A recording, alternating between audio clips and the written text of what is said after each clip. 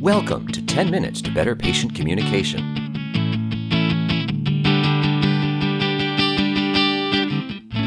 Providing you with tips and strategies you can use to improve your patient engagement.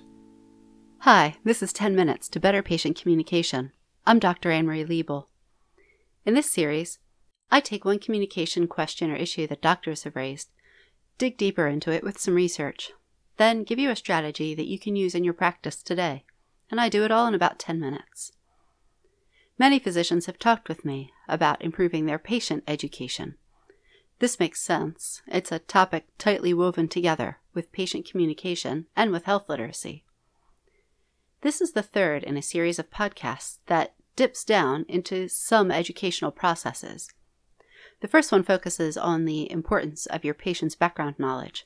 Another is about how you're educating, specifically how you're handling your medical knowledge. This episode is about identifying your educational goals and why that's important.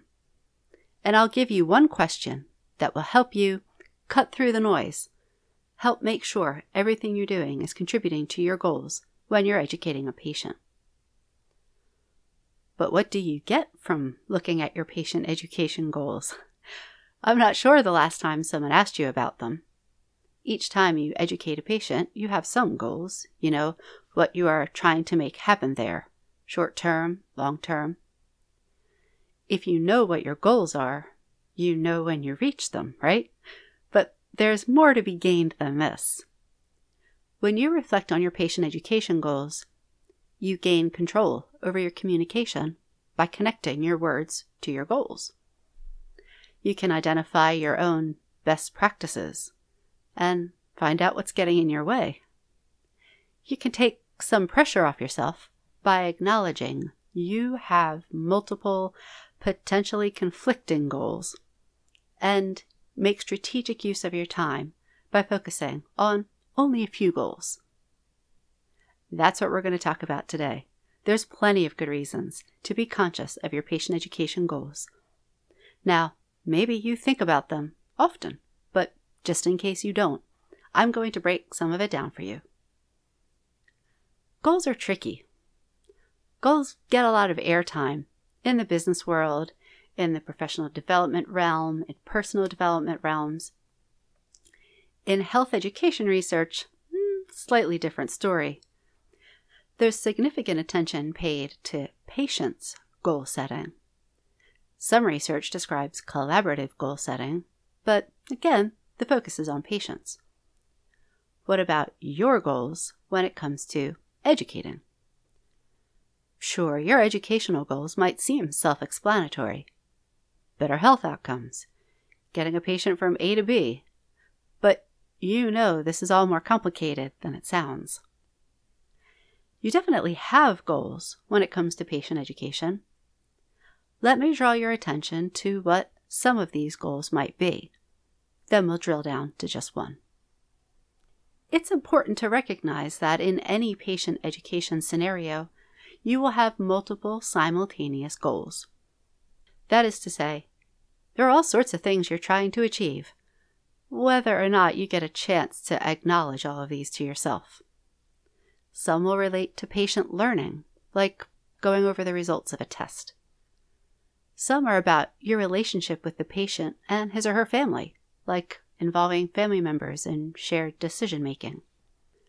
Some are explicit organizational goals that you don't have a choice about so much, like time or RVUs.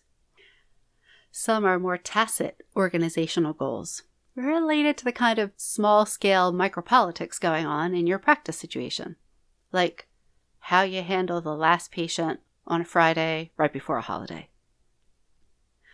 Some are connected to your professional role, your duties.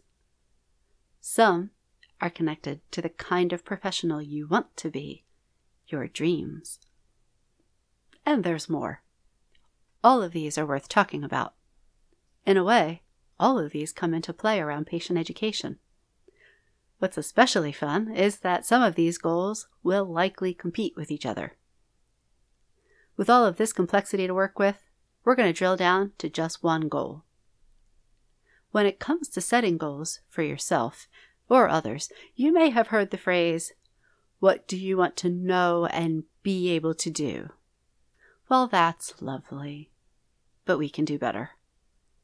Phrases like that can be less helpful than they seem. They tend to flatten the learning process and make educating seem much more linear than it is. The seemingly innocent know and can do also eliminates all the goals that are possible besides that, and we wind up focusing solely on what's easily observable, while ignoring that human learning is largely invisible and usually pretty messy.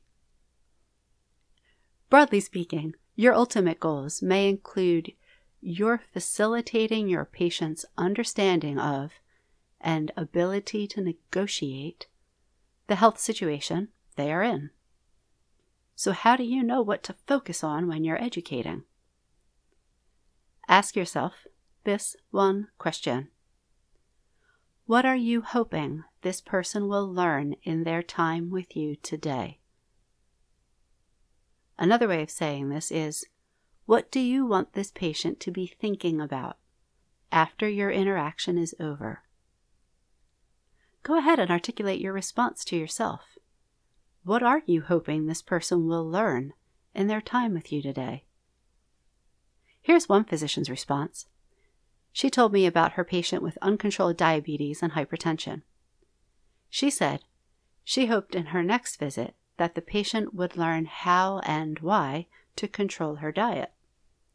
Then she added that this patient had been shamed for her appearance, and so she hoped this patient would learn some body positivity in their time together.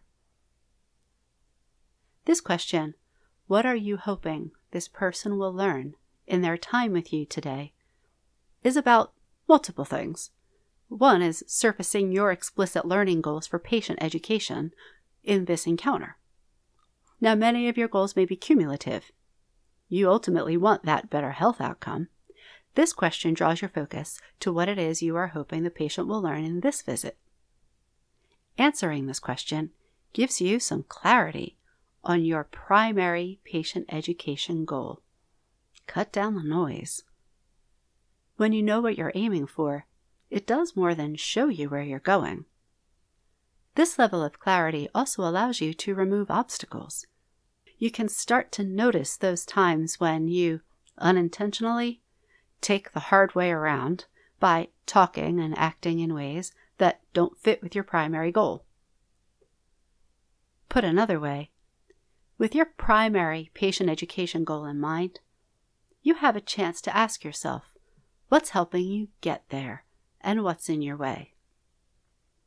When you know what you are hoping this person will learn in their time with you today, you can then ask yourself some pointed questions. Is what I'm talking about contributing to that goal or not? Which of my words are contributing to that goal? Which might not be? Which of my actions are contributing to that goal? Which might be getting in the way?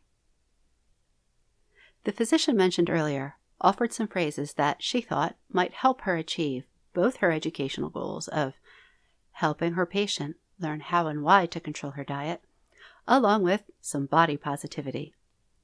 She imagined saying, quote, "Let's sit down and talk about your body. It's beautiful. There's no time to listen to people who do not know anything about you and your anatomy." I thought these phrases supported both her goals and opened up some opportunities for some good talk. What small changes can you make so that the majority of your words and actions are serving your patient education goals? Remember, all of your patients are capable of learning, regardless of their age, language, background, or IQ score. In our short time together today, I hope you've learned that goals can be complex, but more than that, I hope you've learned that it's totally worth it to sort through the complexity and get to clarity. I'll encourage you to keep thinking about what your goals are for each patient education encounter, and mentally check in your words and actions against those goals. See what I did there? If you're listening on iTunes, it would be a big help if you do the rate and review, leave stars, write something in the box. On healthcommunicationpartners.com, leave a comment and let us know what you think. I'm Dr. Anne-Marie Liebel. This has been 10 Minutes to Better Patient Communication.